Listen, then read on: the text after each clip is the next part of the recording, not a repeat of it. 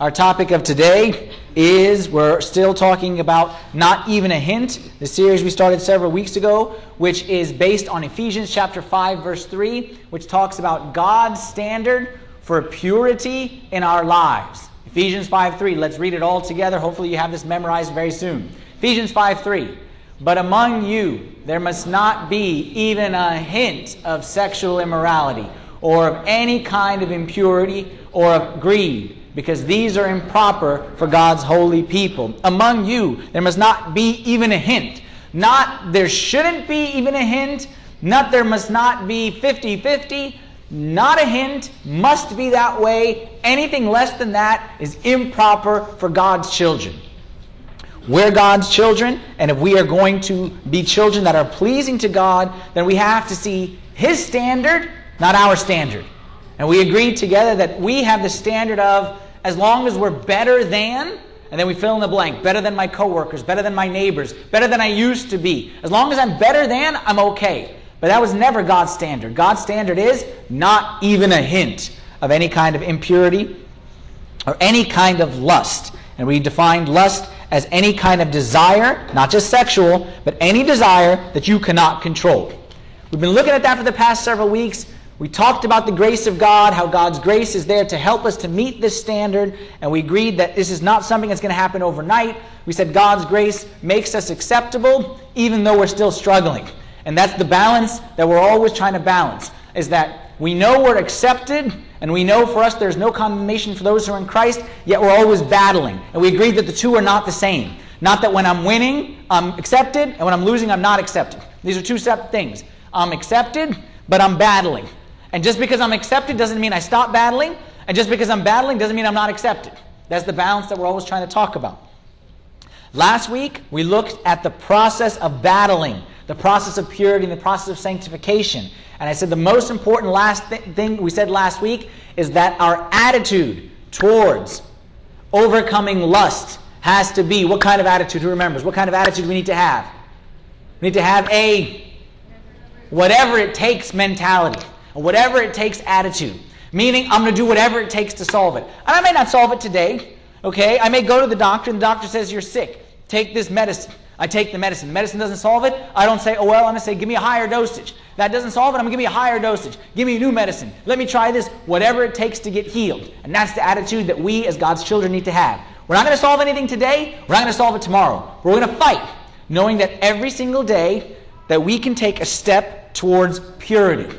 You're not going to go all the way and become the most pure person overnight, but I want you to fight.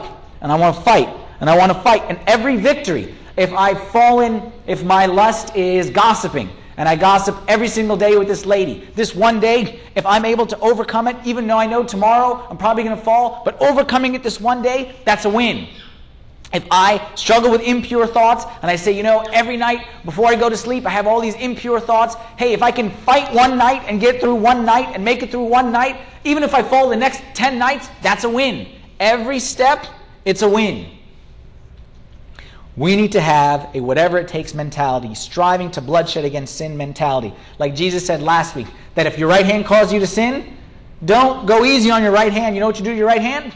Cut it off. I'm not saying cut it off the first thing, but what I'm saying, if you tried the physical therapy and it didn't work, you tried all these different surgery, cut it off. Your eye caused you to sin, okay, at the beginning, okay, go easy on the eye, and the thing that all of our moms did to us, that thing on your eye, give that a try, do the drops, whatever it is it takes, that's fine. But if none of those work, pluck. And it's better for you to go around with one eye than two eyes and spend eternity in condemnation. Last week, our homework assignment was to make a plan, to put a plan together. And I hope that you took it seriously and you made a plan. If you didn't make a plan, my guess is there's some people here who did.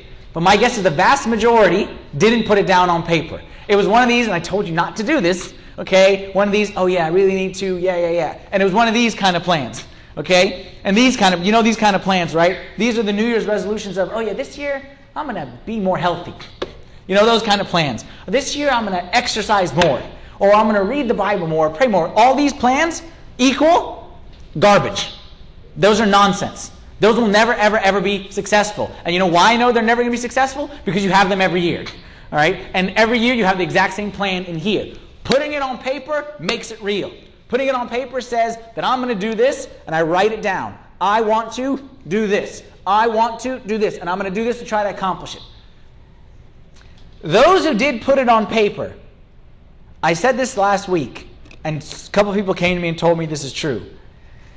The process of analyzing yourself, evaluating yourself, putting it down on paper, and seeing the steps you need to do to get to God's standard is very, very depressing. It's depressing, isn't it?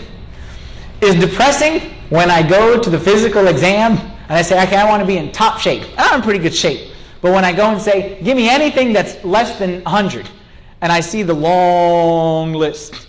Because in my mind, it's like, yeah, I'm in pretty good shape. I'm okay. But then when you start to do the exams and the tests, and you start to see all those different, that's what happens spiritually. Putting it on paper is discouraging, because you realize that you've got a long ways to go. But that's okay.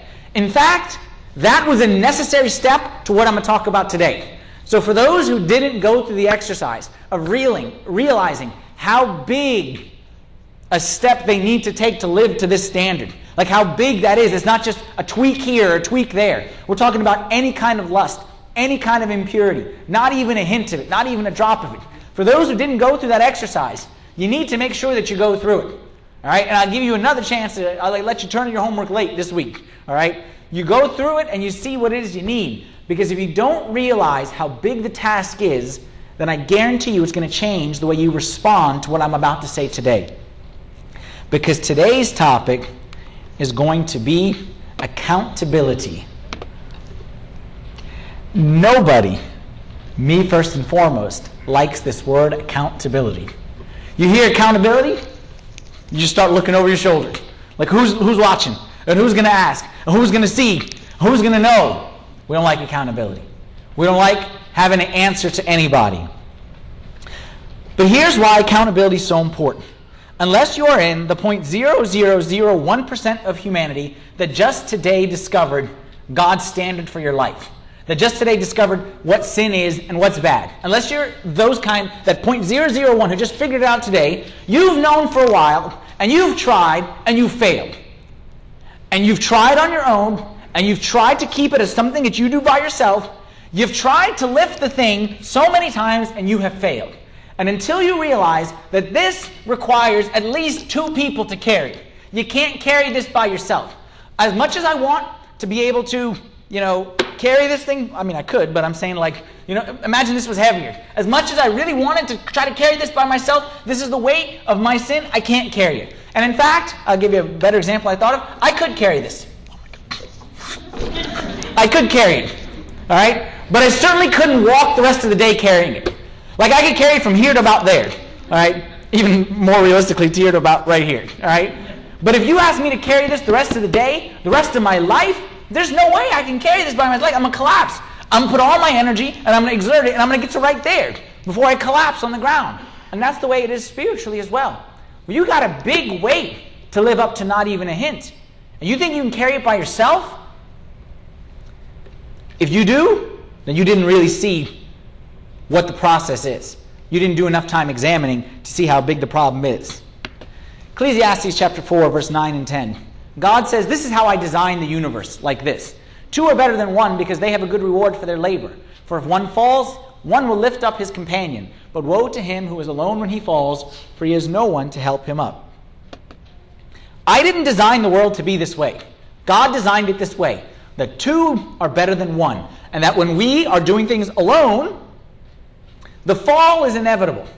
So woe to him who is alone when he falls, has no one there to pick him up. And you know this to be true. You tried praying about your problem. Didn't work. You tried fasting. Didn't work. You confessed 1,000 times. You read books, listened to sermons. You gave sermons. You did it all. That you find yourself in the same place. Why?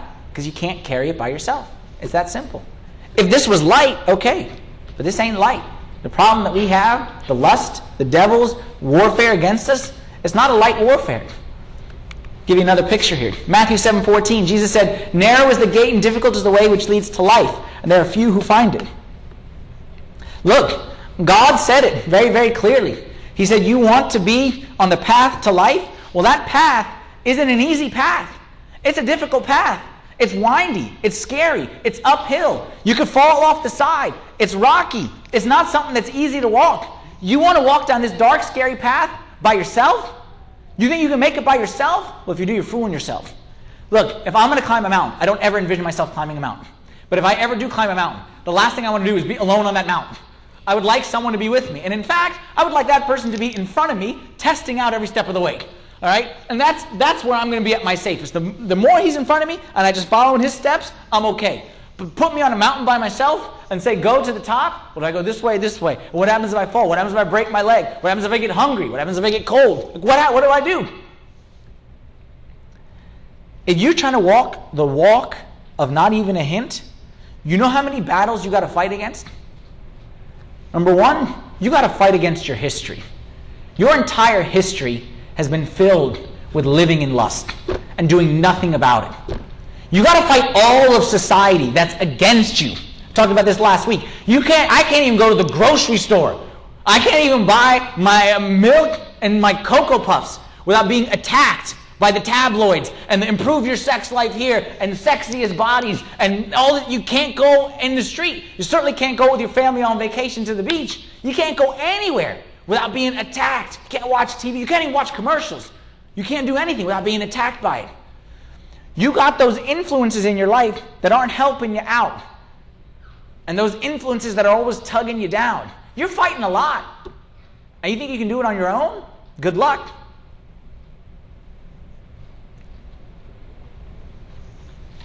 Why do we think we can do spiritually what we would never consider doing physically? No one would ever walk up a mountain by themselves. No one would ever scale a mountain by himself.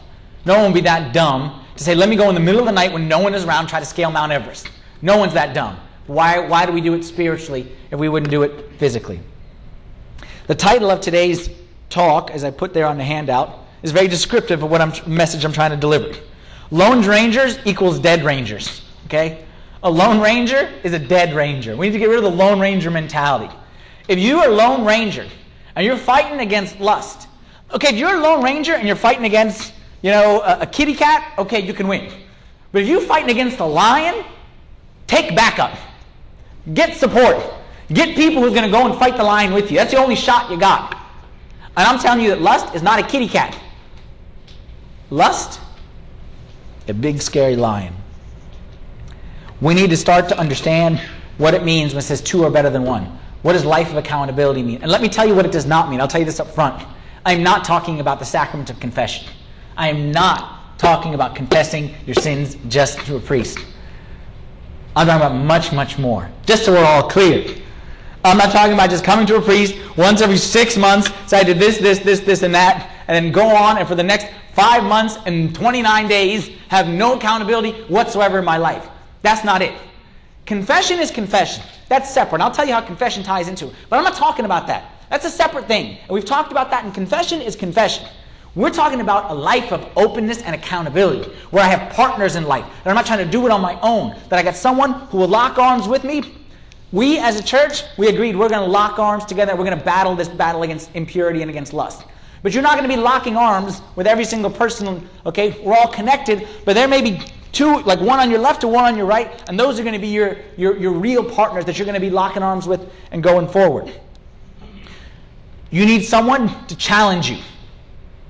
You need someone to rebuke you.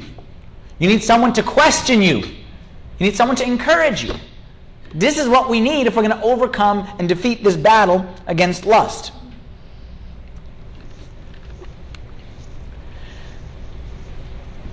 Let me answer some questions that are running through your mind. Do I really, really need an accountability partner? Like, do I really, really, really need it?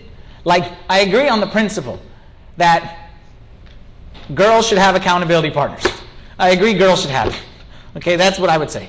I agree. Yes, all the ladies, yes, it's very important. But come on, we're guys, all right? What are we going to do?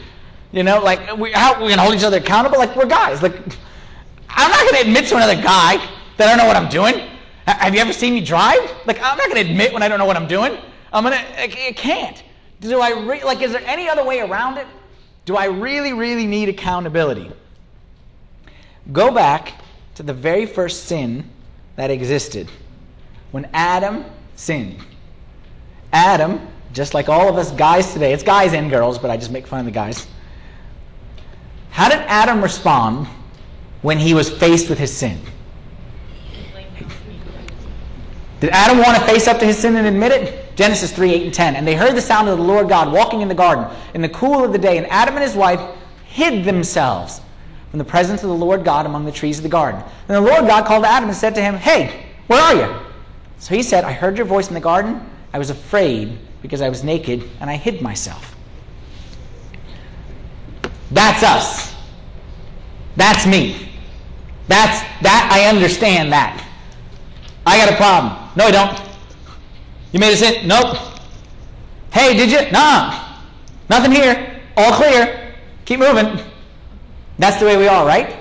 We don't even want to admit it to ourselves. And then we work up enough guts to admit it to ourselves. No way I'm admitting it to another person. Are you kidding me? That's crazy. I had no way I'm going to let anybody in to know my mistakes and my weaknesses.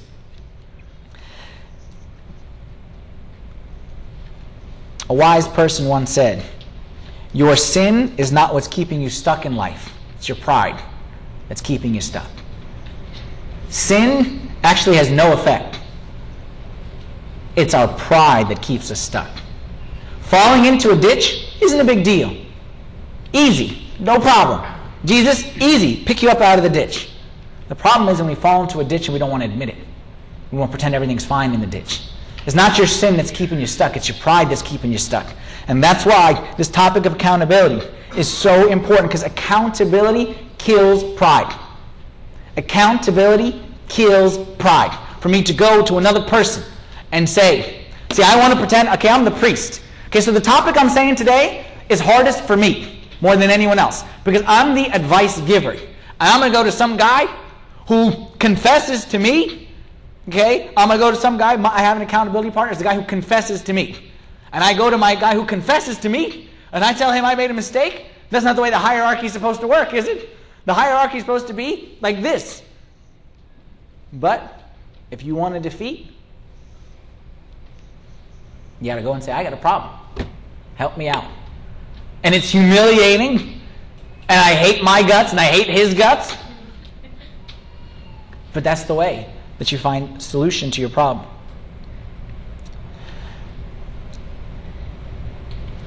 Why does it have to be that we have to admit our problem to another human being? And again, I'm not talking about confession. I'll tell you how confession fits into this. Why does it have to be that way? Why can't I just tell God? Like, why can't I just repent, say I'm sorry, God, and every day I'll say I'm sorry? What's the benefit of having another human being right there? Write this down. Repentance leads to forgiveness, but confession leads to healing.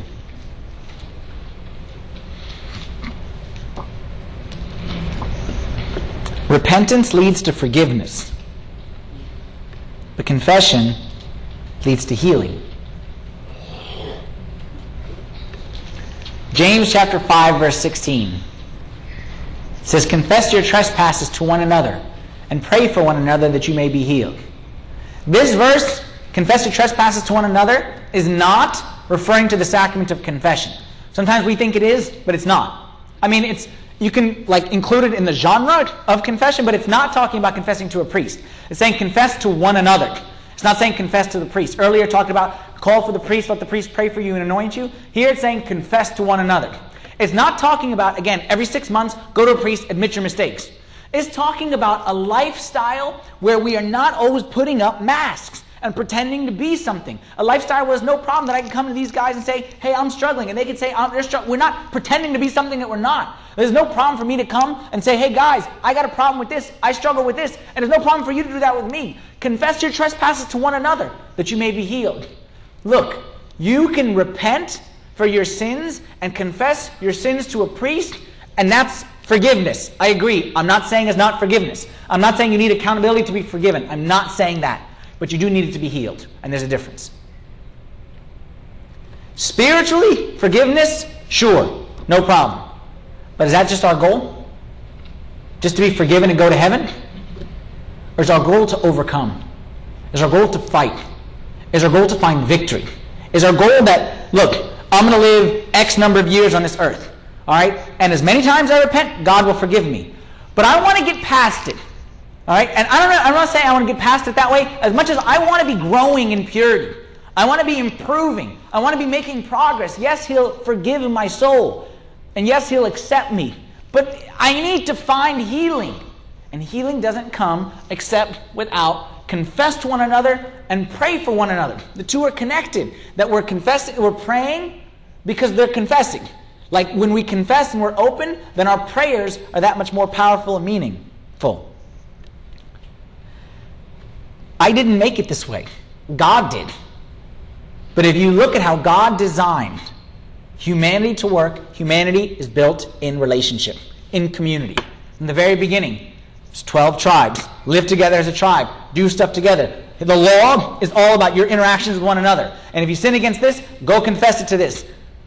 Later on, New Testament, the apostles, disciples, together. Never lone rangers. Even when He sent them out, 2 by 2. They always had support. That's the way the church was created. That we'd be like a family and a support for one another. God has wired us in such a way that we won't find healing on our own. Let me be as blunt as possible. I'm going to be blunt. You know the problem that you want to get rid of? You know the problem you want to get rid of. You know it. As soon as I say that problem, you know it. You know the problem you want to get rid of? The lust that we've been talking about for the past several weeks? You're not going to solve it on your own. Like, let's just be blunt. You're not. You know why? Because if you could have, you would have. But you can't, so you won't. If you could have solved it, you would have solved it. Like, this isn't the first day you discovered your problem, is it? You just discovered it today? Today, you've known about it for years. But today you say, no, I'll solve it on my own. Okay, what about the last 35 years of your life where you've known about it and you haven't solved it on your own? You ain't do it in 35 years. You ain't going to do it in year 36 or 37. And I'll put my money on it. The year 40 ain't going to be much better either. My money says that if you want a new outcome, you got to try a new strategy. Let's just be honest. Let's be blunt. Let's call it like it is. You've been trying on your own to fight against this lust. You have failed every single time. You are not going to succeed.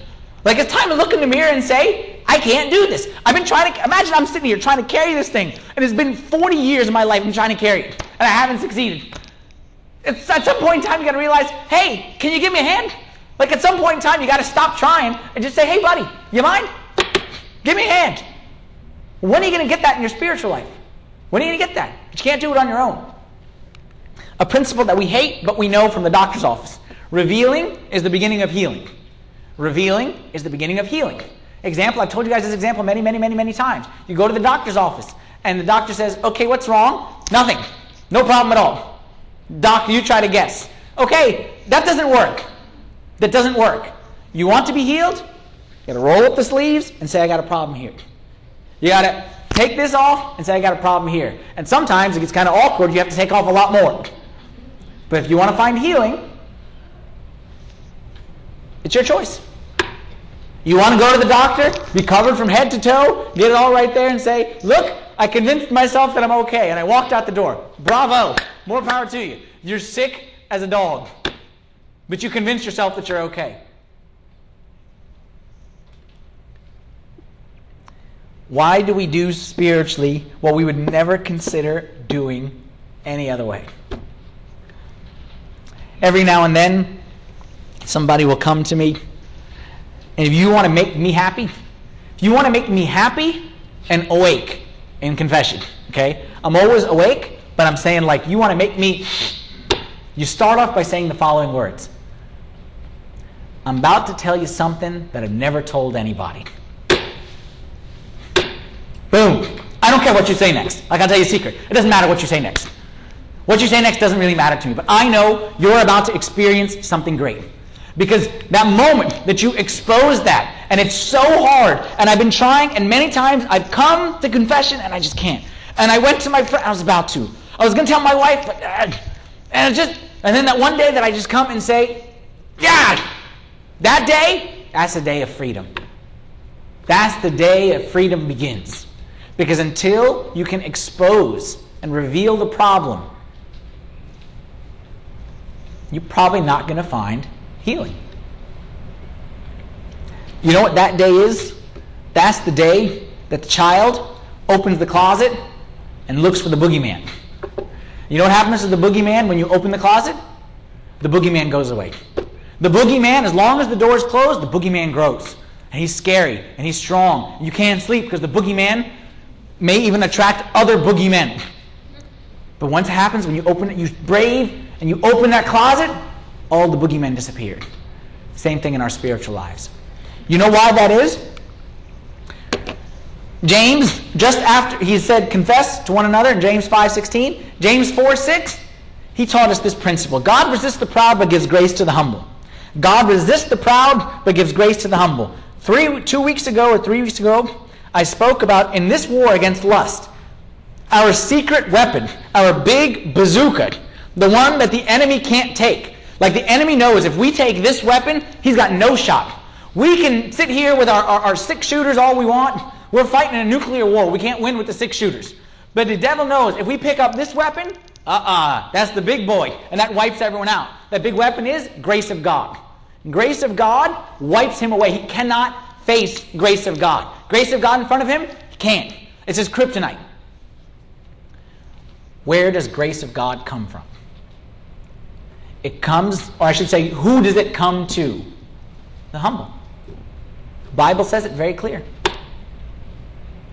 Proud, don't reveal, I'm the man, God resists.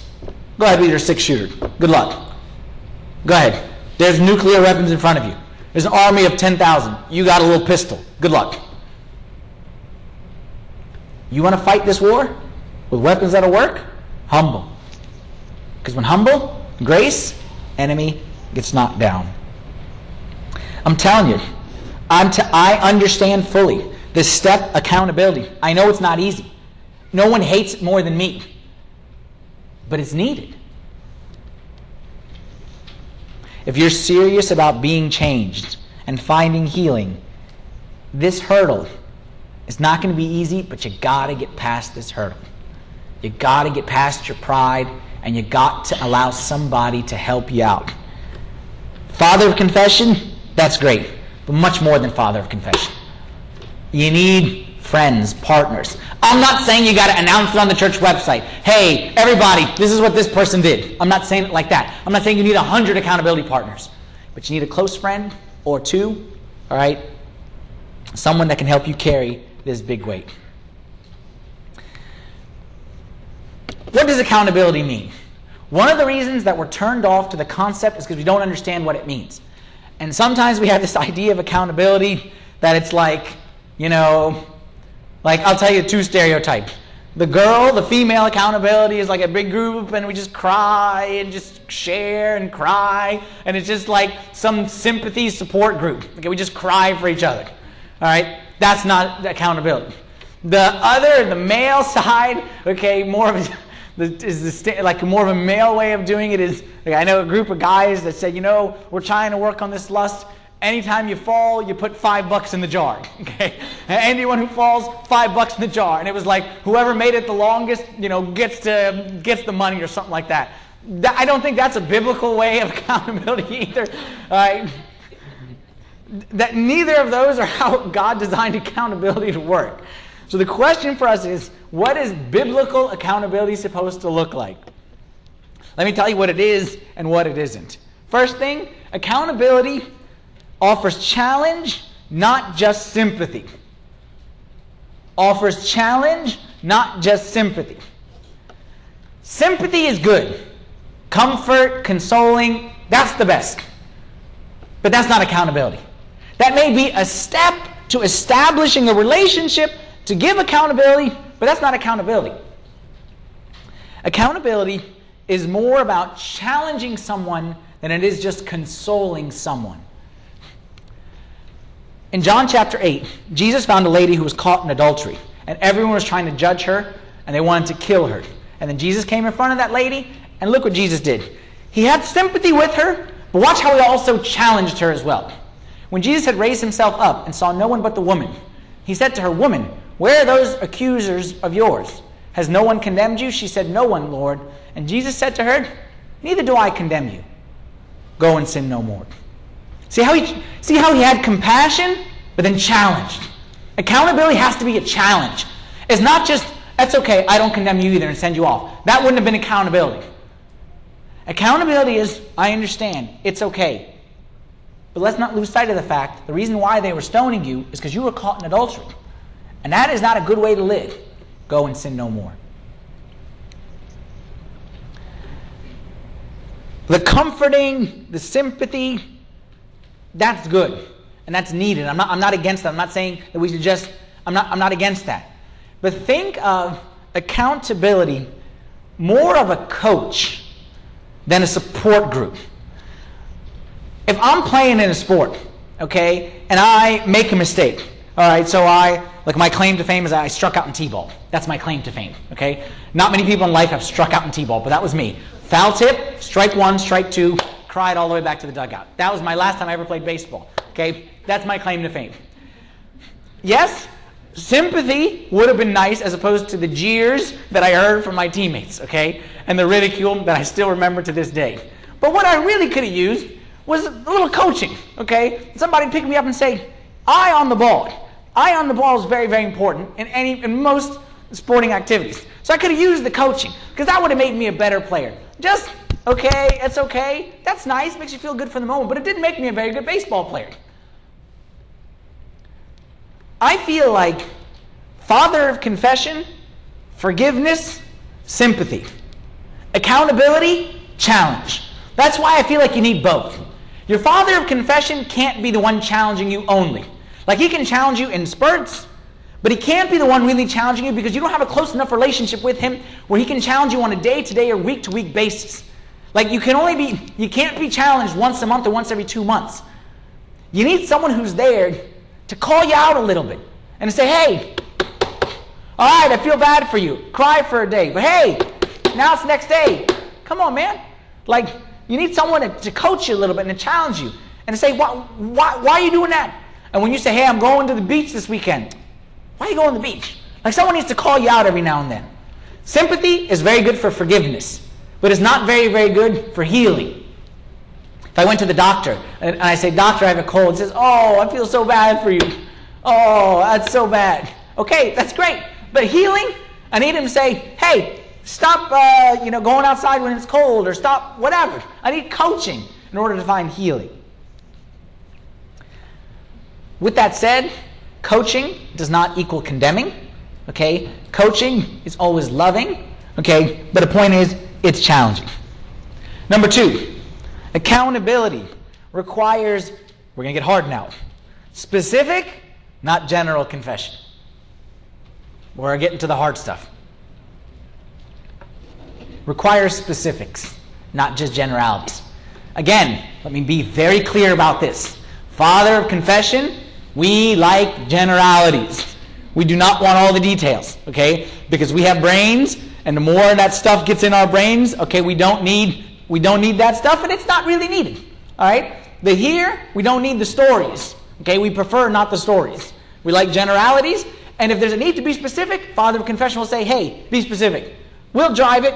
You guys just go with the flow." But accountability, it's different. Father of confession is dealing with forgiveness, sacrament. Jesus doesn't need to know all the details to forgive you. But to heal you, that's where the details are very important. Your accountability partner, first of all, is someone that you meet with regularly. Your accountability partner is someone who's of the same gender. Your accountability partner is somebody who you have a trusted relationship with, and usually it's two-way. Okay? Usually it's two-way accountability. Proverbs 28, verse 13. He who covers his sins will not prosper. Why? By limiting details, you are limiting the doctor's ability to heal you. For example, I'll give you a couple examples, true examples. I know a lady. Okay, this is where I found myself in the Father of Confession as acting as the accountability partner because there was no one there. But it's not the ideal, but sometimes it happens. A lady who had been confessing the sin of impure thoughts. Impure thoughts. Married woman. Impure thoughts. Impure thoughts. All the married women are like, is he going to tell my confession right now? No. Not. Impure thoughts. Impure thoughts. Okay, and then eventually we got a little bit more, and she gave a little more detail that said there's a coworker at the office who's very flirtatious with her, and her impure thoughts are really about like a relationship with him. Now we got more details. Now we can treat this problem a little bit better. Okay, so now this is not just impure thoughts. Now we have a situation that needs addressing here. And now this situation can be coached much more specifically, and the medicine can be much more specific, because now we realize, no, hey, like we need to discuss your work situation, and maybe even like you need to transfer something like that, because now we know it's not just impure thoughts, it's this. I know a guy who, from ever since he was a young boy, was battling with like homosexual thoughts. All right? And he had been battling and struggling with this, and for years, understandably why, he never was able to say it in confession. Just, again, impure thoughts. You know what I mean? Or lust or something like that. And then one day, reached the low point, whatever it is, got the courage, and he said it. Like, these are the kind of thoughts. And once he broke that silence, okay, we were able to get him like the resources and that he needed. And now this guy's living the good life. Okay, and this guy's still struggling and battling, but he, from here to here, because he was specific and said, it's this that I'm really struggling with. It's not just a generality. He who covers his sins will not prosper. He who hides the specifics is not going to be able to find the coaching that he needs. Accountability requires specific, not just general. 3, accountability needs consistency and scheduled follow-up. This is where I would say it's good to have a little bit of formality in your accountability relationship. It shouldn't just be so informal. Like me and the guys, we just hang out and we laugh at each other and yeah, I did this and hug. It's got to be a little formal. And it's got to be a little structured. It helps me to know that, hey, I'm going to meet with that guy next week. That's helpful in the process of fighting. That I'm going to go and he's going to ask me this. And in fact, last week, I told him, when you see me next week, ask me this. That's good. Now, I'm telling you, next time we meet, ask this. Next time you see me, ask specifically this. Knowing that is going to be there, that consistency, is very helpful. If you wait until you're down to ask for help, like, you need to schedule the help knowing that you're going to fall. You don't need to wait for yourself to be at the bottom of the pit to reach out for help. The more you wait and the more difficult it is and you got to ask, the less likely you are to do it and the more fear will come and overtake you. But if you know, formal, it's scheduled, it's something consistent, it'll help you out.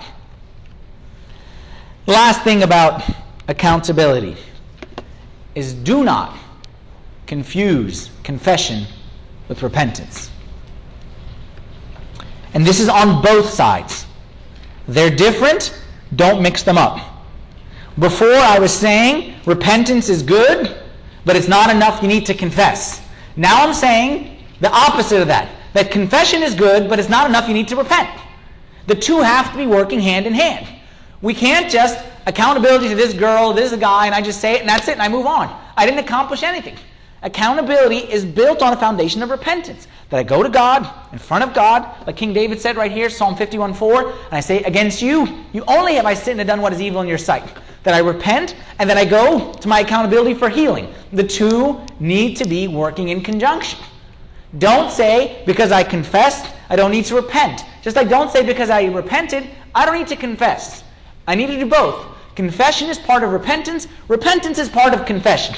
The two are tied together. What does that mean? How do I know if I've repented? Let me give you some sample questions you ask yourself before you go to your accountability partner. Ask yourself, do I view this sin as an act of rebellion against God? I'm not just confessing something and saying like, hey, I made this mistake. Do I know that this mistake is rebellion and disobedience to God? Do I have true sorrow over the sin, or I'm just upset that I got caught and I don't like the consequences of the sin? Or do I have true sorrow, godly sorrow for the sin? What action have I taken to either fix the mistake or to prevent it from happening again? If the answer to these questions is nothing, you haven't repented.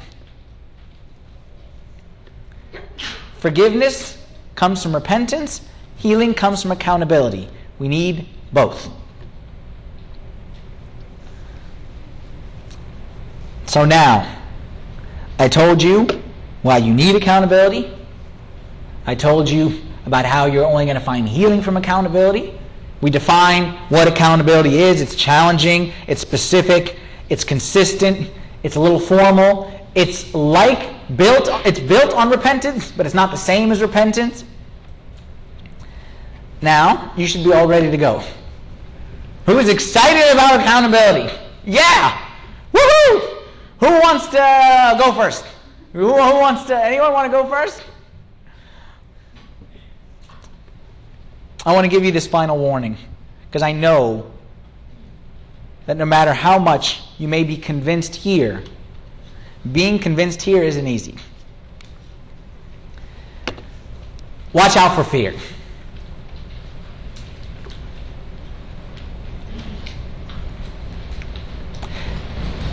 You want me to tell you something? Those who know me, you don't know me.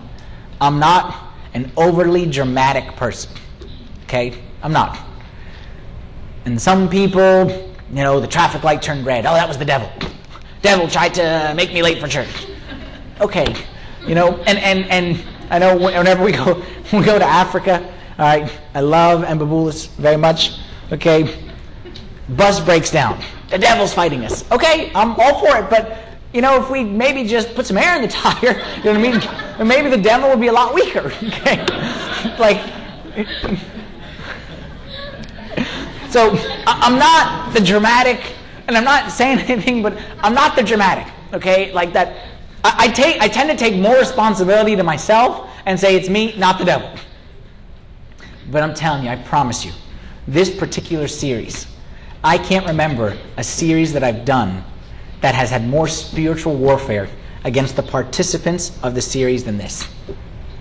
And I don't need to call anybody out, but I can look and I can see it in the eyes. That anyone who is taking this series seriously must be prepared for significant spiritual warfare. Because the devil does not like this. Because this is his thing. This is his stronghold. Like his headquarters on earth equals lust.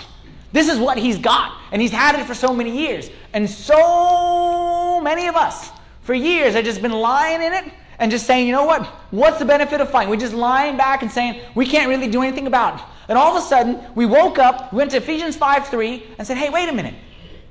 We're not supposed to be down here. Let's see if we started to wake up. And he did not get happy when we tried to wake up. He did not get happy when we tried to wake up. We said, you know what? I can get out of this. It won't be easy, but I can get out of this. If God called me, I can get out of this. I can live a not even a hint life. He's going to get out the big warfare. And many, many, many people can attest to this. There's serious warfare. Last week, I said we're going to fight. And I guarantee you that last week, anyone who fought had a bad week last week. Not a good week. Had a bad week.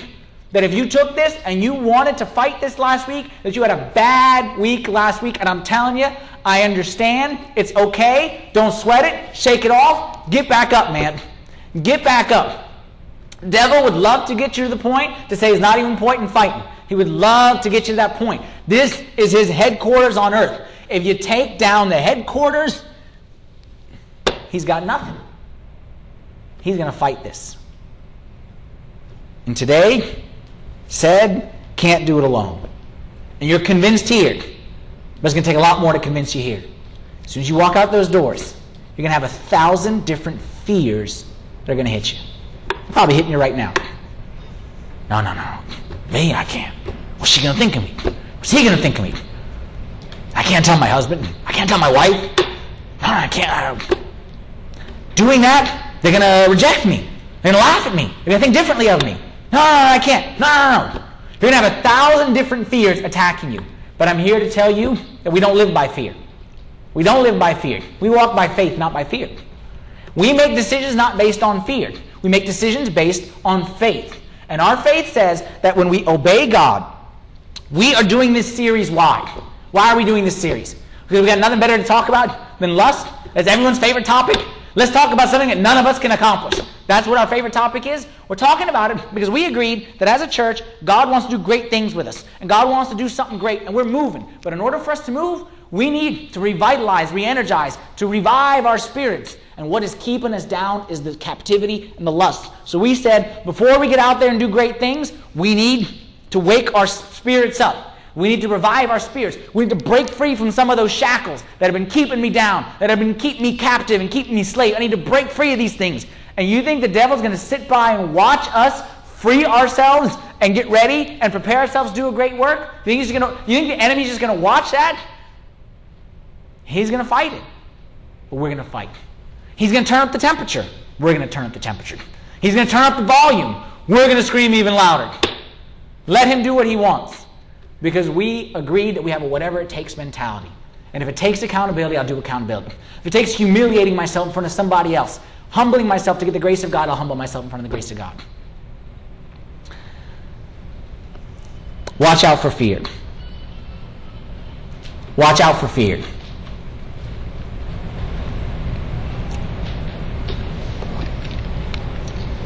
I'll leave you with this quote. Allow yourself to be held accountable, because accountability before man is a stepping stone to integrity before God. Allow yourself to be held accountable, because accountability before man is a stepping stone to integrity before God. We need one another. We can't do it on our own. We tried. We can't. There's no shame in saying that we can't. The shame is in saying that I can't and I refuse to ask for help. You and me both know somebody who's very stubborn and doesn't want to ask anybody for help. Those people are annoying. Especially when you're ready to help them and you're ready to give them something good and they refuse to ask for help. Don't be that person. You need help. You need somebody to hold you accountable. Pray about it this week. But don't just pray about it and do something about it. Where do I find an accountability partner? Where do I go? Who do I ask? Look, all those things, those are details. We could talk for 5 minutes and solve that issue. If you're really convinced about the principle, you'll find someone. But if you're not convinced, you could ask 1,000 questions and you could waste my time and waste your time. Oh, there's nobody. I'm such a high spiritual level, nobody can hold me accountable. Or don't waste my time and waste your time. Are you convinced about the principle or not? If you're convinced, finding somebody is easy. God will send somebody. That's not the challenge.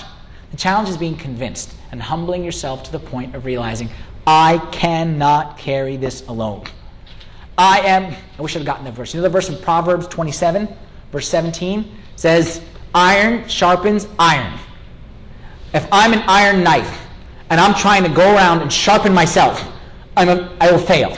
The only way for me to become sharper is I need another iron to sharpen me. Don't be a fool, man. Don't be a fool. Walk around and think that you can do this alone. You can't, and you don't need to. God gave us one another. I'm going to be praying for everybody this week that really God allows us to overcome those mountains. If you've never had an accountability partner, now's the time to start. It's not going to be easy. You don't need to start on session 1, confess your sins and your parents' sins and your brother's sins. That doesn't need to be session 1. All right? Maybe you build up, but just start something. Doesn't matter what, just start something.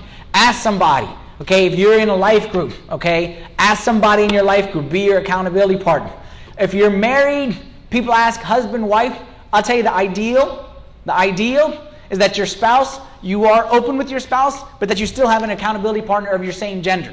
Not that you withhold stuff here, but like your spouse is great, but I'll tell you in the ideal, and I'm not saying it's always possible, but your spouse's sympathy, your accountability is challenged. Okay, your spouse is sympathy because she's got to sleep with you every night, all right, and she's got to be there every morning when you wake up. So here, keep it sympathy as much as you can, but get the challenge from out here. If you're single, doesn't matter, but just be convinced and do something about it. All right, guys, let's stand up and pray.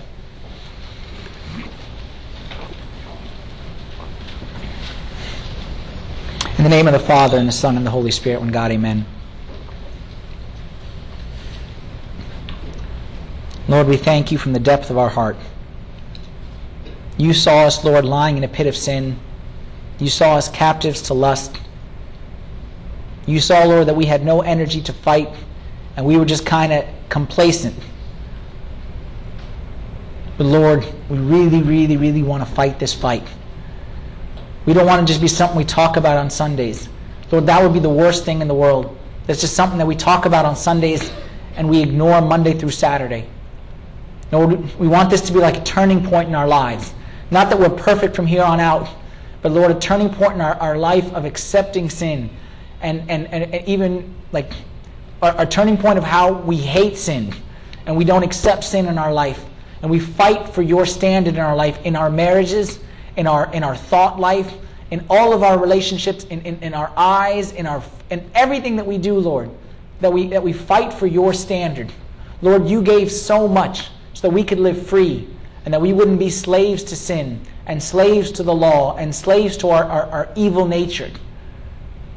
Give us, dear Lord, to fight this fight, to fight against especially the fears that the devil's going to throw at us this week, to try to convince us that we don't need it or it's not for us or something like that. Give us, dear Lord, to find true humility so that we can be filled by your grace. Lord, I pray for every heart that is bowing before you right now. You know, Lord, the hearts that are really struggling, that are really want to get out of their complacency, that really want to be like in love with you again and to be like on fire with you again. I pray, Lord, that you would be working especially hard in those lives. Pick them up, Lord, out of the pit. Lift them up to that high mountain and show them, Lord, the path to get back there. Don't let any of us, Lord, accept the devil's lies or the pit that he throws us in. Accept our prayers this day in the name of your Son, Jesus Christ, with the intercessions and the prayers of all your saints. Hear us as we pray thankfully. Our Father, who art in heaven, hallowed be thy name. Thy kingdom come, thy will be done on earth as it is in heaven. Give us this day our daily bread. Forgive us our trespasses, as we forgive those who trespass against us. And lead us not into temptation, but deliver us from the evil one. Through Christ Jesus our Lord. For thine is the kingdom, the power, and the glory forever. Amen.